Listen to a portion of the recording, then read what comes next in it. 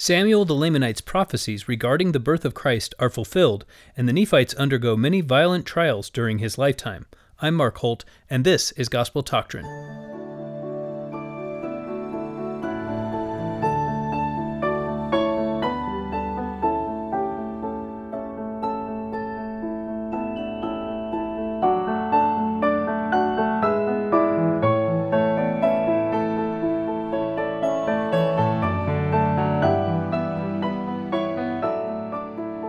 Welcome to Gospel Doctrine, your Come Follow Me podcast. Today's lesson is Nephi, 3 Nephi, chapter 1 through 7, Lift up your head and be of good cheer.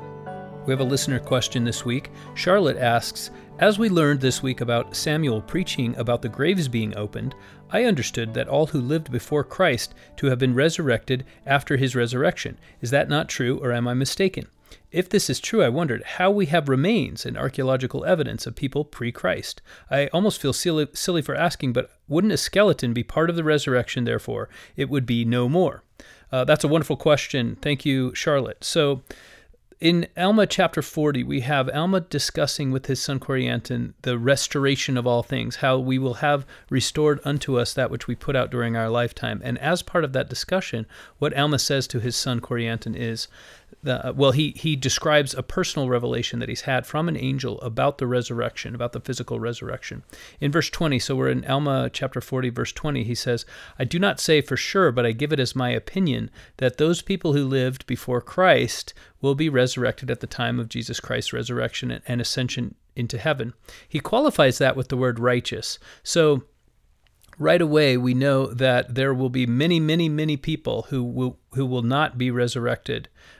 Even Alma himself, who has this opinion, and he has identified it as his speculation, right? But he says, I give it as my opinion that the righteous will be resurrected. So even by Alma's account, there will be many people who will not be resurrected. So accounting for skeletons in the earth, archaeological remains, is not difficult, knowing that what Alma was saying was that those people who deserved to be part of the first resurrection would be the only ones to be resurrected at that time. The way that Samuel put it, and actually the way we have it in the Bible as well, is that there were many of the graves of the saints which were opened. So we have unequivocal testimony both in the Book of Mormon and in the Bible that many graves were opened. But it's also important to realize that what Alma said was, I don't know exactly when everyone will, and I'm paraphrasing obviously, when everyone will be resurrected. I do give it as my opinion that the graves of the righteous will be opened.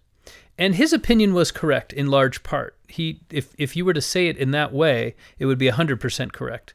The graves of the righteous were opened. Now, does that mean that all graves of all righteous people that had lived from Adam up to Jesus Christ were opened, and that every single one of the people who fit that description were resurrected? I don't know that it does. Logically, if you look at it, it doesn't necessarily mean that. It could mean that. We can't preclude it. But we also can't say unequivocally that the scriptures teach that every single righteous person, all of the saints up to the time of Jesus Christ were resurrected. So that's an important distinction. And basically what it means is that while many people and many believers in Christ were resurrected, God ultimately is the one who decides when the event of resurrection is appropriate in each of our eternal progressions. I would say in our lives, but obviously, resurrection comes after our lives. And so God figures out the point in our eternal progression when that event is appropriate. And undoubtedly, there were many for whom that was appropriate at the time of the resurrection of Jesus Christ or just after it. And there were maybe some for whom it was not appropriate, even though they may have been righteous. In my opinion, the scriptures sort of leave that choice up to us, whether we want to believe that all righteous saints at the time of Jesus Christ were resurrected, or whether there were some who were not. And because we have that left to our interpretation, it's not difficult to account for archaeological remains. I hope that answers your question, Charlotte. If you have a question for which you would like a scriptural response, send me an email at gt@gospeldoctrine.com. So that leads us into this week's lesson, which is 3 Nephi, chapters 1 through 7. These chapters are the bulk of the chapters, incidentally, that coincide with the time period that is represented in the Gospels in the New Testament. if you were to expand our material a little bit and go 3rd Nephi chapters 1 through 10, then you would comprise the entire time period of the Gospels. The Gospels go from just before the birth of Christ to just after his ascension. In one case, in the book of John, we have a couple of months later where John appears to the disciples near the Sea of Galilee. You'll recall that. But for the most part, the Gospels end at the resurrection of Jesus Christ. Chapters 8, 9, and 10 of 3rd Nephi deal with the destruction around the time of Jesus Christ's death and resurrection. And so therefore, that's actually just a very brief, those 3 chapters cover a very brief time period. Chapters 1 through 7 cover the entire life of Jesus Christ. And the most notable event, you'll remember that Samuel the Lamanite, we just read about him, he has foretold that there would be a certain day in which the nighttime would not be dark. In other words, with the way he called it, a day and then a night and a day, as if there had been no night. And though the timeline was pretty clear, it's interesting that it only took 5 years for people who believed in the... I don't know that we can say all the people who believed, but anyway, many of the people who believed in the prophecy of Samuel had given up on it. And of course, the people who did not believe were using this as an opportunity to persecute those who did believe. It's also interesting that at this point, just before this sign is given, we have a notable disappearance from the people of Nephi. The prophet himself is just gone one day. We're going to say a little bit about this because there are a couple of theories that I want to expose you to and see what you think of them. But remember, so I'm going to give you a few names so that we can keep things clear. We have Helaman, the son of Alma, his son Helaman, who became chief judge. That was what he was most notable for. And really what he was most notable for was being the father of these 2 prophetic missionaries, Nephi and Lehi. And we can call this Nephi, the son of Helaman II, we can call him 2nd Nephi, even though, as we have evidence of in the book of Jacob, the kings after the original Nephi, they were all called that as well, called 2nd, 3rd Nephi, etc. However, because we don't have records of any of those people, we can sort of ignore the fact that they had the same name. And we can call this Nephi, the son of Helaman, we can call him 2nd Nephi. He, in turn, gave birth or begat a son who eventually became the chief apostle at the time of the visit of Jesus Christ. So in AD 33 or 34 or 35, whenever it happened, Nephi, 3rd Nephi, was the chief apostle at that time. So 2nd Nephi was this marvelous prophet who went who had the vision of the murdered chief judge. He went among the Lamanites and was locked in prison and they could not kill him and the prison doors were shaken down. That was 2nd Nephi. So 2nd Nephi was beloved among all the people. And just before the sign of Christ's birth has been given, he spent his whole life working towards this moment. In fact, on the day that Samuel the Lamanite gave this prophecy, he was there in Zarahemla, and he received all of the people who believed in Samuel's prophecy, and they went unto him to be baptized. So he's been working for this day his entire life, and then on the day that it happens, or just before it, he's nowhere to be found. And it doesn't say, like it did with Alma, that he went on a journey and then he just was never heard of again. It just says he was nowhere to be found. It's kind of interesting how he could just disappear like that. I do believe that God would protect him, that he wasn't just killed by a Lamanite and then his body was hidden. I guess that's one thing we could conjecture based on the evidence that we have in the Book of Mormon. There is a book, and I would probably have not have heard of this book. So interestingly enough, it's written by my cousin. Had it not been written by him, I probably never would have heard of it. But my cousin's name is Jeffrey D. Holt, and the book is called From the East. And the entire premise of the book is that it's a conjecture. Obviously, there's no evidence, but he writes the book about a what if. And the what if is, what if 2nd Nephi took his brother Lehi, took Samuel the Lamanite, and they became the wise men that we read about in the New Testament. And so it's just a book about an idea. It's not saying this is definitely what happened, but he spends some time writing about how that could be true. And if it's true, what does it mean for the New Testament? Why would they have done this? How would they have done this? And so I recommend that book to you. It's a short read. It's an interesting book, and it's from the perspective of a believing Latter-day Saint. So I do believe there is plenty of room. A lot of you might be thinking, oh, I don't want to get into speculation. As we've already mentioned, there's plenty of room for speculation in the gospel. I indulge in it frequently here on the podcast, but I always preface my remarks by saying, hey, what's coming up is speculation. You'll remember that Alma chapter 40, he says, I don't say as doctrine, but I do give it as my opinion that this will happen at the time of Christ's resurrection. So even Alma, the great prophet, Alma the Younger, indulged in speculation. He thought it profitable to guess when he didn't have the answer. So speculation is what happens with our questions, right? The gospel is full of wonderful answers, but it's also full of unanswerable questions. And what we do with our questions is often just as important as what answers we have. And so it can be very profitable to wonder about those questions that are not answered in the gospel. Now, that doesn't mean every question is worth exploring to its bitter end. However, I do recommend that book to you, From the East by Jeffrey D. Holt. And the idea is that 2nd Nephi has disappeared from the land of Zarahemla so that he could travel back to Jerusalem, in a way analogous probably to how Nephi constructed a boat. He constructed a boat through revelation from God, and we just don't have any record of it. It's an interesting idea. I have no idea if it's true. So that's chapter 1. Nephi disappears, and he leaves his son, Nephi, and we'll call him 3rd Nephi.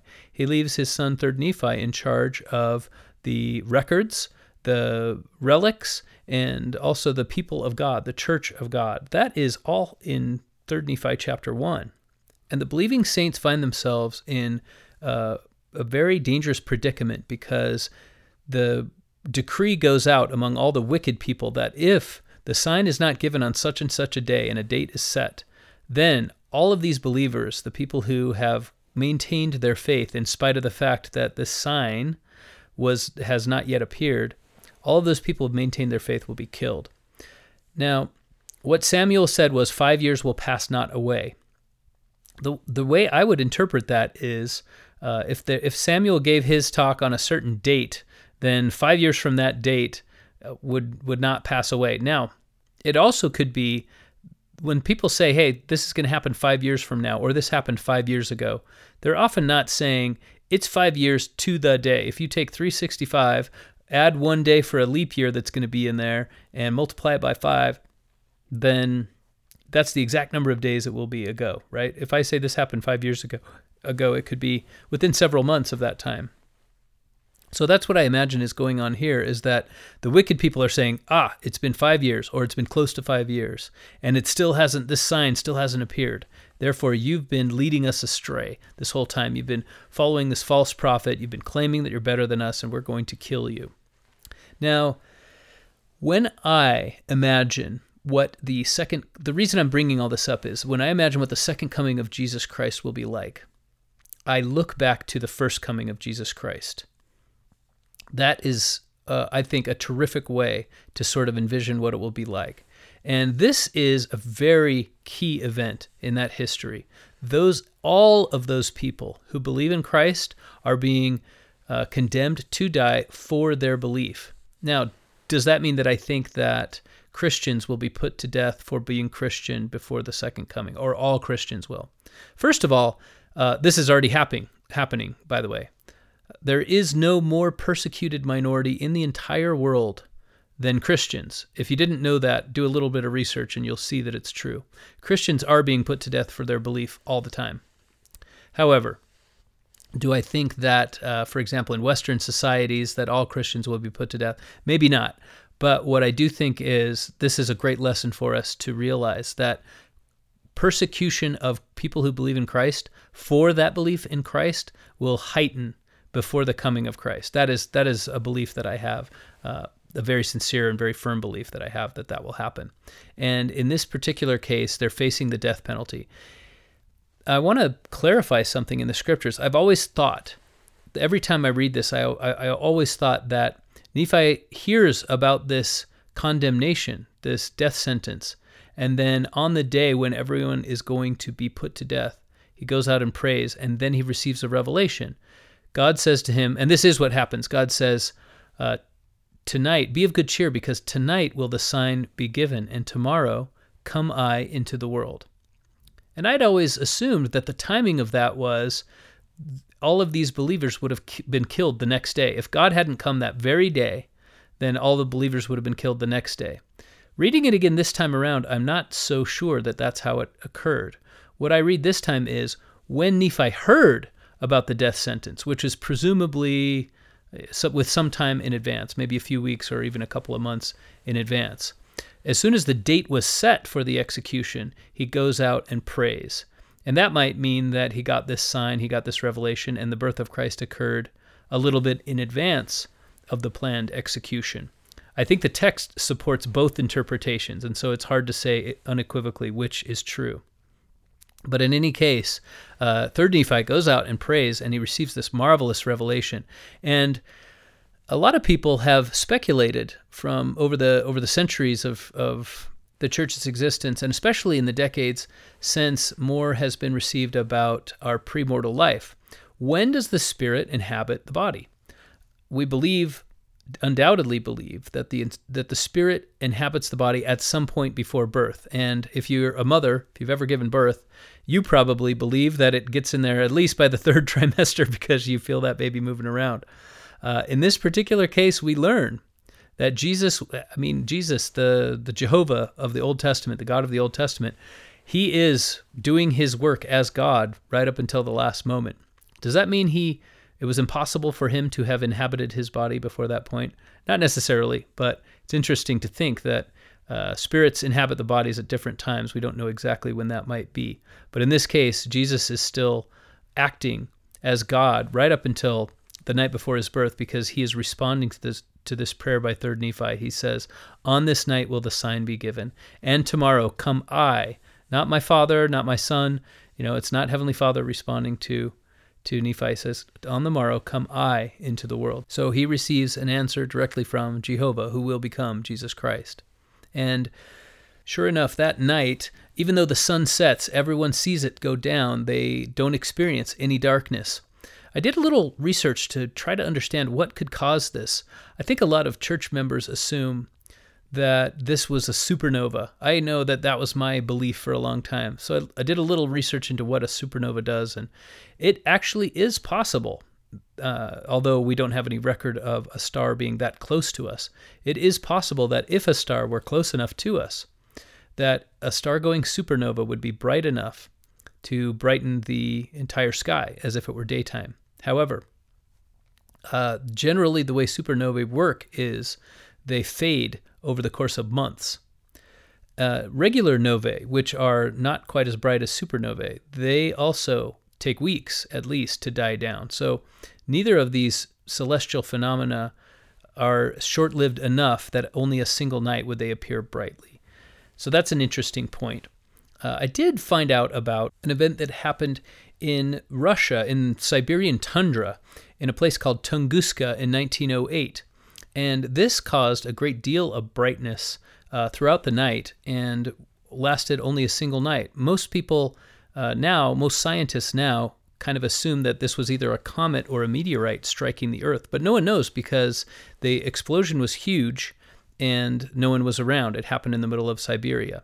But the lights were seen as far away as Europe, as Western Europe, that night. And so one possibility of this night, of day, night, and day, as if there had been no night, one possible scientific explanation would be that there was a meteorite that struck the Earth near there, even into the sea, would cause a great eruption of steam, and the steam would be illuminated by energy. That would be one way in which the scientific explanation for this night could be made.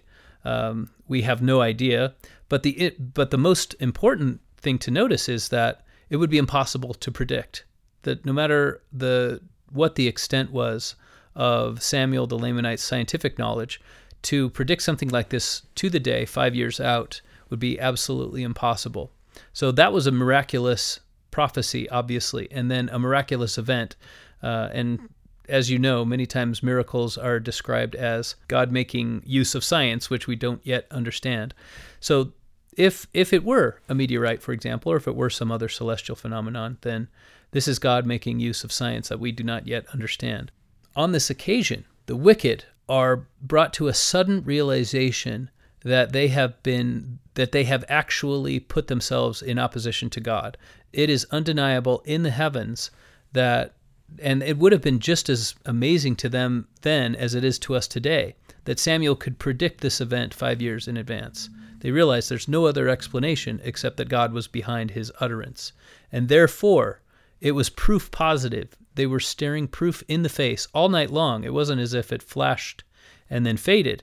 All night long, they were staring proof in the face that they had been putting themselves in opposition to the creator of the universe. The wonder, the shock, the amazement were such that they fell to the ground. All across the land, they fell to the ground, and they were forced to an internal reckoning, an immediate reckoning of the terrible things that they'd done. Of course, the believers rejoiced, not only because they weren't going to be killed, but because they knew that Jesus Christ had finally been born, the greatest cause for celebration there has ever been, with the exception of his resurrection, obviously.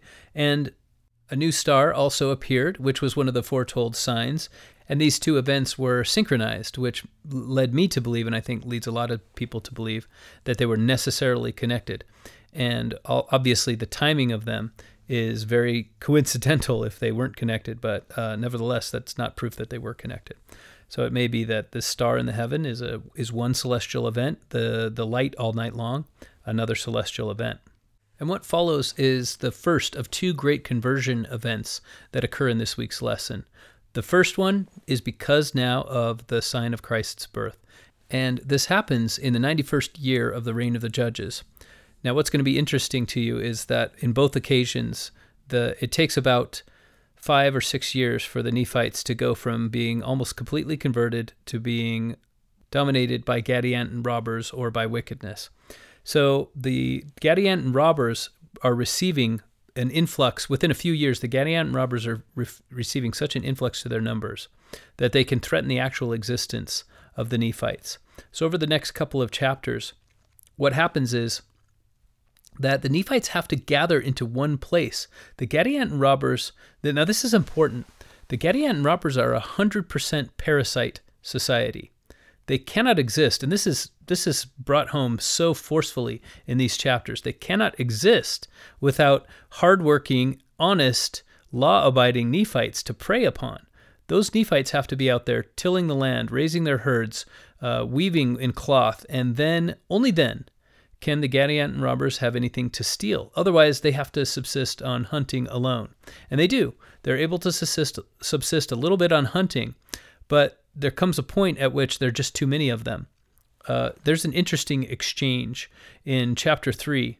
There's an exchange between Laconius, who's this righteous chief judge over the Nephites, and Giddianhi, the Gadianton leader. He writes him a letter, much like Ammoron and Moroni. They exchanged letters.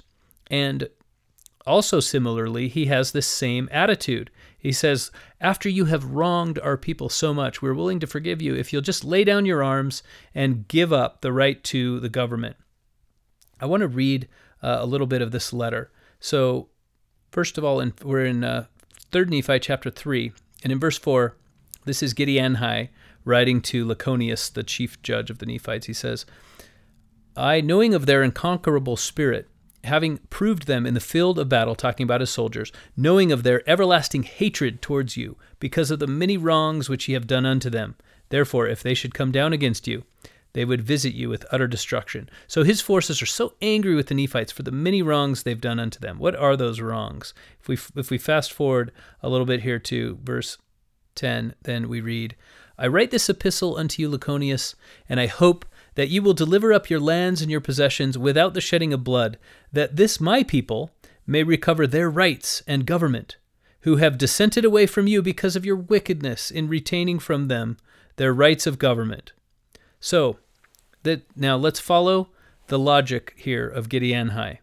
First of all, he's admitting that his own people have dissented away from the Nephites because of their wickedness in retaining their rights of self-government. So while his soldiers were still Nephites, They were angry with the Nephites because they didn't let the Gadianton robbers rule over them. Do you see how much sense this makes? It makes absolutely no sense. And then somehow, magically, because they've dissented from the Nephites and become Gadianton robbers, and presumably taken upon themselves the mantle of Lamanites and resurrected this ancient grievance that Laman had against Nephi, that he took away the government of the people. So now, not only have they voluntarily given up the name and identity of Nephites, voluntarily taken upon themselves this identity of Lamanites, which entitles them through this victim mentality to then rule over the Nephites, and then they have been wronged because the Nephites have for centuries taken away their own rights of self-government. But they used to be Nephites. So here they are, angry with all Nephites. They hate them so much because they've been wronged. And no wrong exists. It's self-evident. It's not even that Laconius has to make the case. It's that any person looking logically at his argument is utterly dumbfounded at how silly it is. And yet the entire society of the Gadiantons believe in it, and they're motivated by it. This is the satanic power of the victimhood mentality. And what God has said many times in the scriptures, 2 Nephi chapter 2, for one example, is that man is, and men and women obviously, are made to act and not be acted upon. God does not ordain anyone. It is not God's plan for anyone to remain a victim. Now, all of us are affected. We are victimized in one sense of the word by other people throughout our lives. People can treat us horribly. We can have our entire existence affected, our trajectory affected by them. However, there's a difference between victimhood in that sense and remaining a victim and adopting this victimhood mentality, which flies in the face of logic, accrues to itself all kinds of undeserved privileges, and then inflicts upon other people a domination and lack of liberty. So this was the ultimate goal of the Gadiantons, was that the Nephites should give up their liberty. If you will, he says, Giddianhi says to Laconius, if you will give up your liberty, then we will make you equals with us. Now again, his grievance made no sense, and now here his promise makes no sense. How can the Nephites give up their liberty and also be equal to the people that will take it away? These people are claiming that they want to be rulers over them, and at the same time saying, we'll make you equal with us. The third thing that is not said, which is also equally illogical, is that Giddianhi has already proven himself to be the leader of a parasite society. And economically, it just can't work. If every Nephite were to join the Gadianton robbers, how would they survive? He's already frustrated because his people don't have any productive industry whatsoever. They cannot keep themselves alive. The only way they can get food is to steal it. Who will there be to steal food from if all of the Nephites were to join the Gadiantons tomorrow? These are things which Giddianhi does not consider worth his time to deal with. Nevertheless, they are glaring logical errors. These logical errors persist. Whenever Satan advances his arguments of perpetual victimhood, these glaring logical errors still persist today. Nephite society, here in 3 Nephi chapter 3 and 4, it very much resembles a person whose health, whose life is being threatened by a parasite. Their entire immune system has to rally, and basically all of the energy of their body has to go into the immune system because nothing else will be enough. In the case of the Nephites, they gather their entire population, both Nephites and Lamanites, and incidentally, the Lamanites stop being called Lamanites at this point because the key differentiation between Nephites and Lamanites has always been their guiding philosophy. It hasn't been their descendancy from Laman or from Nephi. It's been whether they buy into one narrative, which is that God has created everything and he will save everyone if they choose to follow him, or the other narrative, the narrative of Satan, of Laman, which is that there's not enough. We have to fight against each other and we have to dominate and kill. And I'm kind of glad that they get their naming straight again, because it's easier for us to consider that the Nephites are the good guys and the Lamanites are the bad guys. That is generally the case. And in fact, I do believe that the Lamanite, if you were to say a Lamanite worldview, it's an evil one. A Nephite worldview, it's a good one. That doesn't mean that all Lamanites were evil. It doesn't mean that all Nephites were good. but it does mean that their governing worldview was defined in that way. And so we're back to calling things by their right names, which I kind of like, makes it simpler. And incidentally, it doesn't change the nature of the Lamanites. They were the same. One day they were called Lamanites, and the next day they were called Nephites, but they were the same people. They were just as righteous before. God loved them every bit as much under either name. So that's not why it matters. It matters for my own simplicity, that's all. So here we are when finally now it's just a group of Nephites versus the people who want to kill them, who are called Gadiantans. They surround them, they besiege them, and they think that because we've surrounded them, they can't get new supplies, that eventually these Nephites will have to give up. The Gadiantans are deceived in this because these Nephites came well prepared to withstand 7 years of this sort of treatment. And of course, the Gadiantans are nothing like as well prepared, and they are forced to give battle. They're defeated repeatedly in battle. They never had the strength to actually defeat the Nephites. What they had was a willingness to kill innocent people who are separated from the group.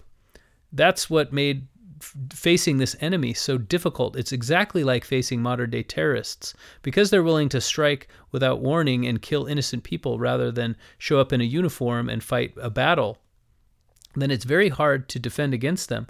The only way to do it is either do what these Nephites have done and gather all of the resources into one place, or alternatively to strike preemptively.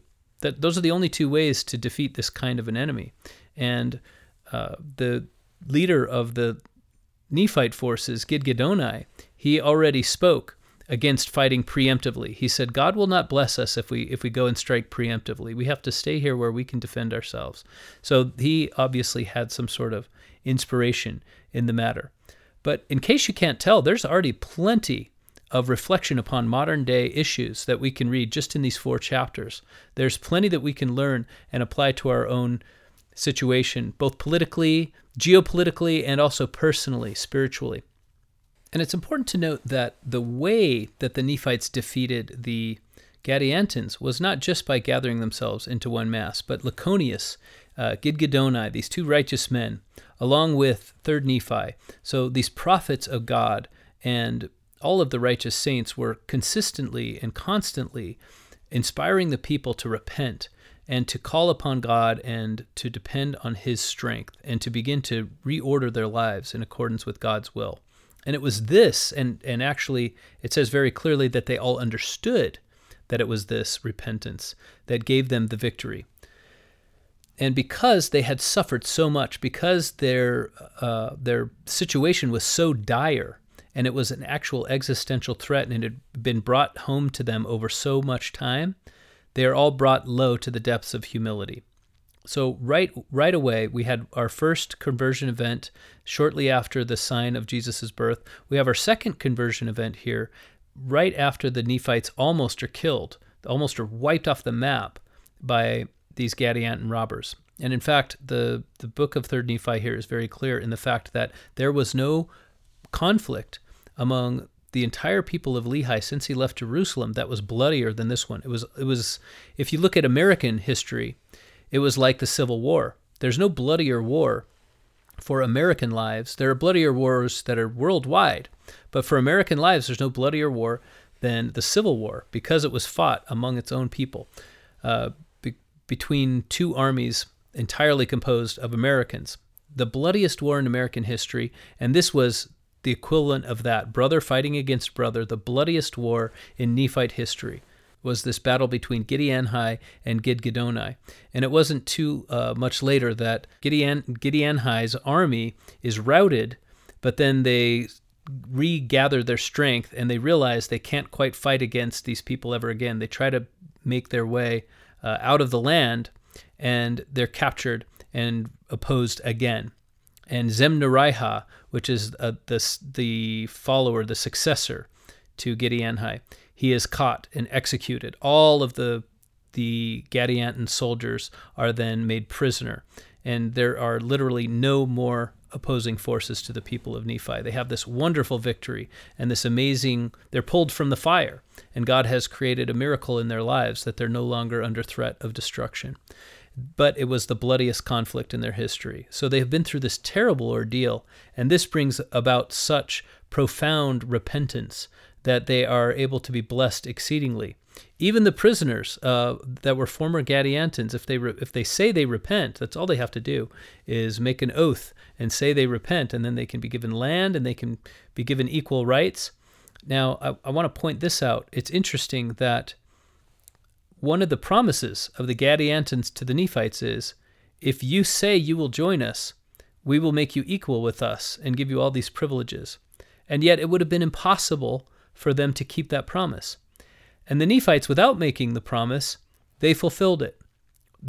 All the Gadiantans had to do was to say that they would be equal with them, and they would participate with them in being lawful members of a society. And the Nephites fulfilled that promise. Now, by this time, the Nephites have already long been reckoning their time, no longer by the reign of the judges, but by how long it has been since the sign was given of Christ's birth. So that helps because we can easily align these dates now with our modern day calendar. They're using the same event for their calendar as we are, which is the birth of Jesus Christ. The problem is that our calendar might be wrong. We don't know exactly, and this might come as a surprise to some of you, we don't know exactly what year Christ was born in. It may be that those people who came up with the calendar that we now observe had the year off by as many as 4 to 6 years. So this could be anywhere from 22, as it says in the beginning of the chapter 5. This victory over the Gadiantans could have happened anywhere from the year 22 to 26 AD. Interesting to think about. In any case, 22 years after this, the 22nd year after this sign is given, then the Nephites are now free, and they recreate this society, this wonderful, giving, equal society, and they're abundantly and richly blessed. And as I said at the beginning of our lesson, and in just about 5 years is all it takes, then they are brought low again. The Gadiantans are recreated among them, because the original cause was pride and class distinctions. The wealth that exists between some and the fact that they lord their wealth over the others is sort of the beginning of the conflict. And then this bleeds over into the justice system. So the fact that there's justice for some and not justice for others. Now you'll notice something very interesting here, and that is that there is not a clear alignment with today's politics. It seems like one of the main reasons for Nephite society to dissolve is because of class distinctions, income inequality, as they would call it today, which is considered a great evil in today's world. It is one of the problems of Nephite society. On the other hand, one of the other chief causes of their disintegration was this elevation of victimhood and victim status. And therefore, you can see elements of all of these philosophies in many political movements today. And there's not a clear alignment among what caused Nephite destruction with our today's political parties necessarily. I think that's one of the dangers is we say, oh, there are political parties today that are perfectly aligned with the people of God, and then everyone who's not part of my party, they're against God's will. And you find that attitude on I say both, but on all sides of political questions. It's not necessarily true. There are definitely truths to be found in any political philosophy. If there was no truth to a political philosophy, it wouldn't get very far. So it's important for us to find truth where we can and to be humble enough to accept it, even if it comes from people that we disagree with. And secondly, it's important for us to be courageous enough to face the lies in our own philosophy, even if it comes from people that we do agree with. And even if opposing that lie means going against our own party, our own interests, our own candidate in such a way that our side might lose influence. Being courageous and being humble, those are the two opposing internal forces that I think cause us to get too political with each other, and it definitely hurt the Nephites. What happens then to the Nephites? What's their ultimate fate? Well, next week we're going to deal with how their physically destroyed, but we've been dealing for weeks and weeks now with how they are spiritually destroyed. Satan has been able to, each time they humble themselves and are converted to the Lord, he's been able to undo that conversion. And so I'm going to talk a little bit about that process. I think that's the most important and profitable thing we can do with the rest of our time. In 3 Nephi chapter 6, verse 16, it said, "And thus Satan did lead away the hearts of the people to do all manner of iniquity. Therefore they had enjoyed peace but a few years." Now, one of the things that has to be going on in Nephite society is that they don't actually believe in equality. One of the founding principles of the American Republic is we believe these truths to be self-evident, that all men, and we would say today all men and women, are created equal. So one of the bedrock philosophies of modern Western civilization is that all people everywhere are equal. Now we find this principle also in the laws of Mosiah. You'll remember early on in the book of Alma, it is said that there was a law that nobody should be unequal. In other words, and this was almost synonymous, the statement that everybody should be equal, it was almost synonymous with the idea that people could choose what they believed. No one would be forced to be part of any particular religion because all men were equal. That's the way that it expressed that idea in the book of Alma. And what do we find each time that there is a group of dissenters from the Nephites? What is their goal? Their intermediate goal, you might say. Their ultimate goal is to undo the Church of God and to follow Satan, but their intermediate goal is to establish a king over them. This is always the first thing that they try to do. And establishing a king is an explicit statement of inequality. Putting a king over you is saying, without any sort of guesswork involved, that at least one person is better than everyone else. And generally, the urge to put a king over them was so that they could be just under the king, but above everyone else. So it was usually these lesser functionaries in the government, the lesser judges, who wanted to put a king over the people, and then they could be what we might call nobles or governors or intermediate kings, right? Lesser people, but were still rulers. And that was always the promise. This person who put himself up as candidate for king was always promising to these people who had a little bit of power, I'll give you more power. In other words, let's institute a great deal of what you might call institutional inequality. Sure, the laws of Mosiah might say that everyone needs to be equal, but let's make us more equal. Let's make ourselves more equal than everyone else. Let's make sure that we're the ones who interpret the laws, who can let each other off the hook whenever we need to.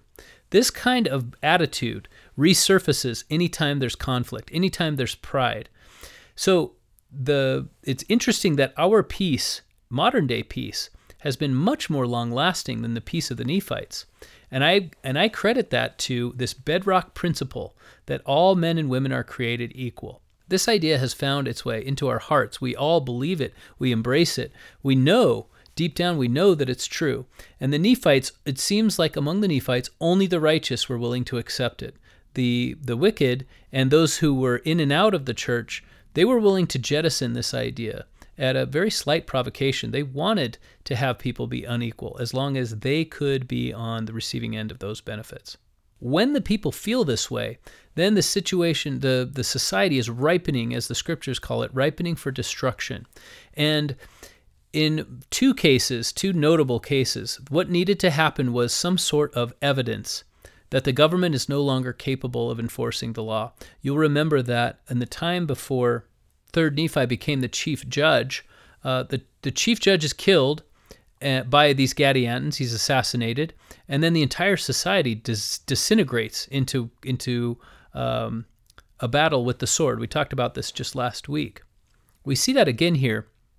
The chief judge is murdered, and within a short time, the entire society, and in this particular case, the entire government falls apart, and people gather themselves into tribes. Now, the idea that our government is no longer capable of enforcing its laws is very important. If government can't enforce laws, it means no one is safe. If no one is safe, it means you cannot go out and work and expect to reap the benefits of working. You can go out into your fields and you might plant crops, and those crops may even grow up.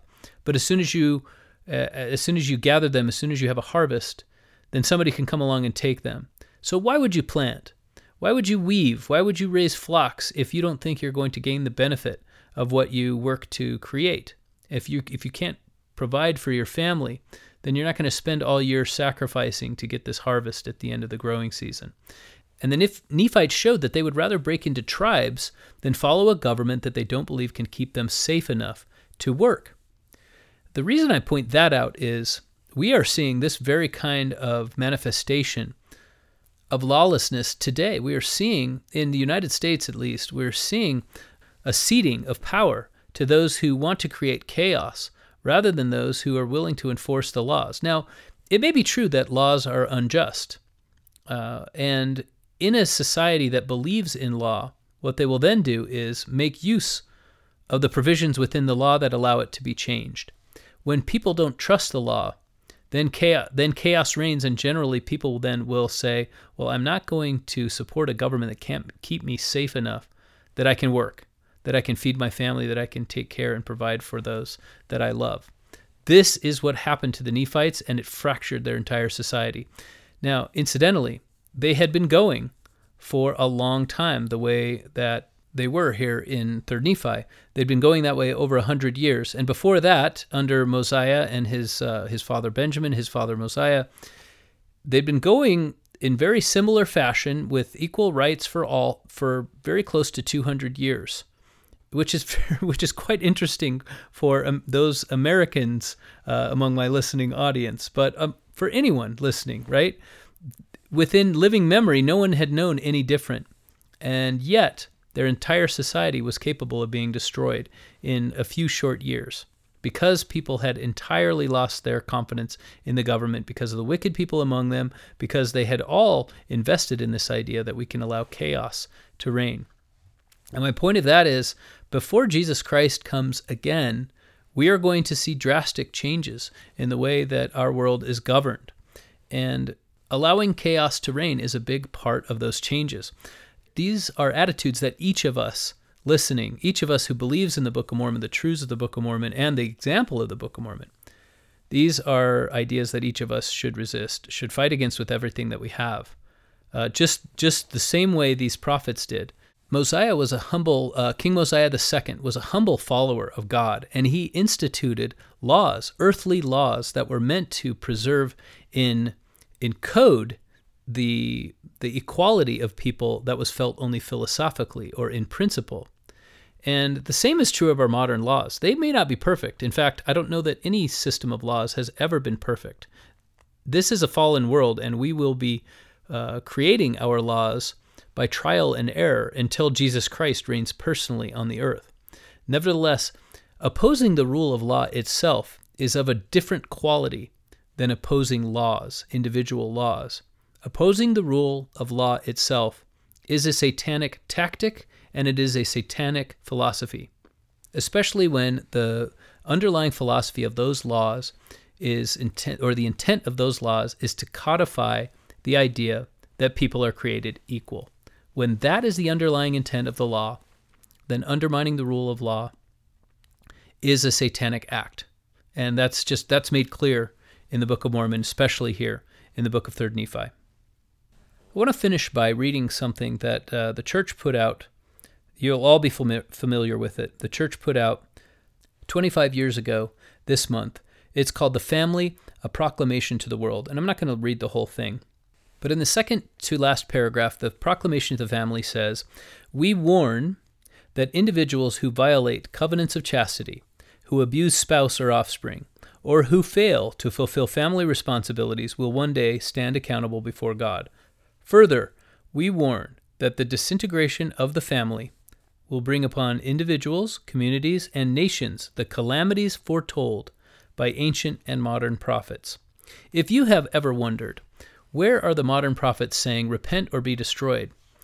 We have a 25-year-old warning that says that certain behaviors bring upon people the calamities foretold by ancient and modern prophets.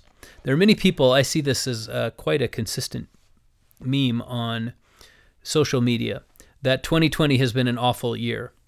We obviously have suffered many calamities. There's been political unrest, racial unrest.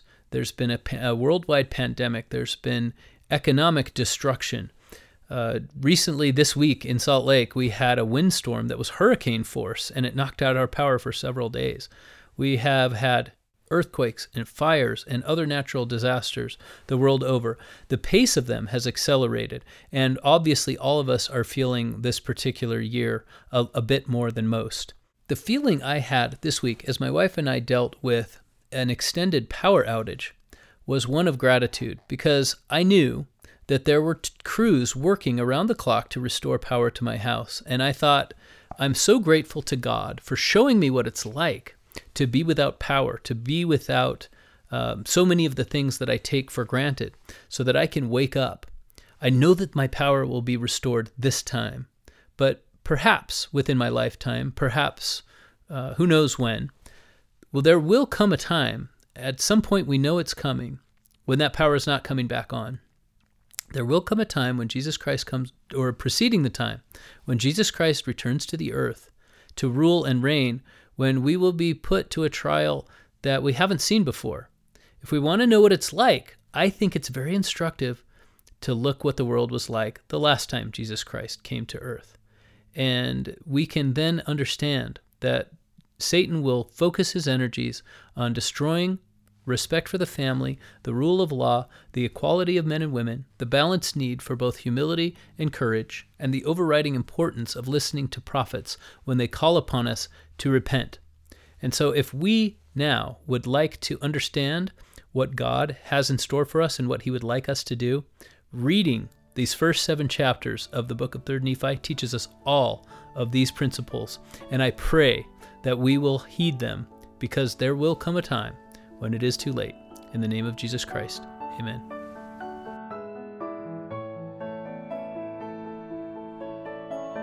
This has been Gospel Doctrine, a nonprofit podcast hosted and produced by Mark Holt with bumper music by Kendra Holt. Gospel Doctrine is not affiliated with nor endorsed by The Church of Jesus Christ of Latter-day Saints.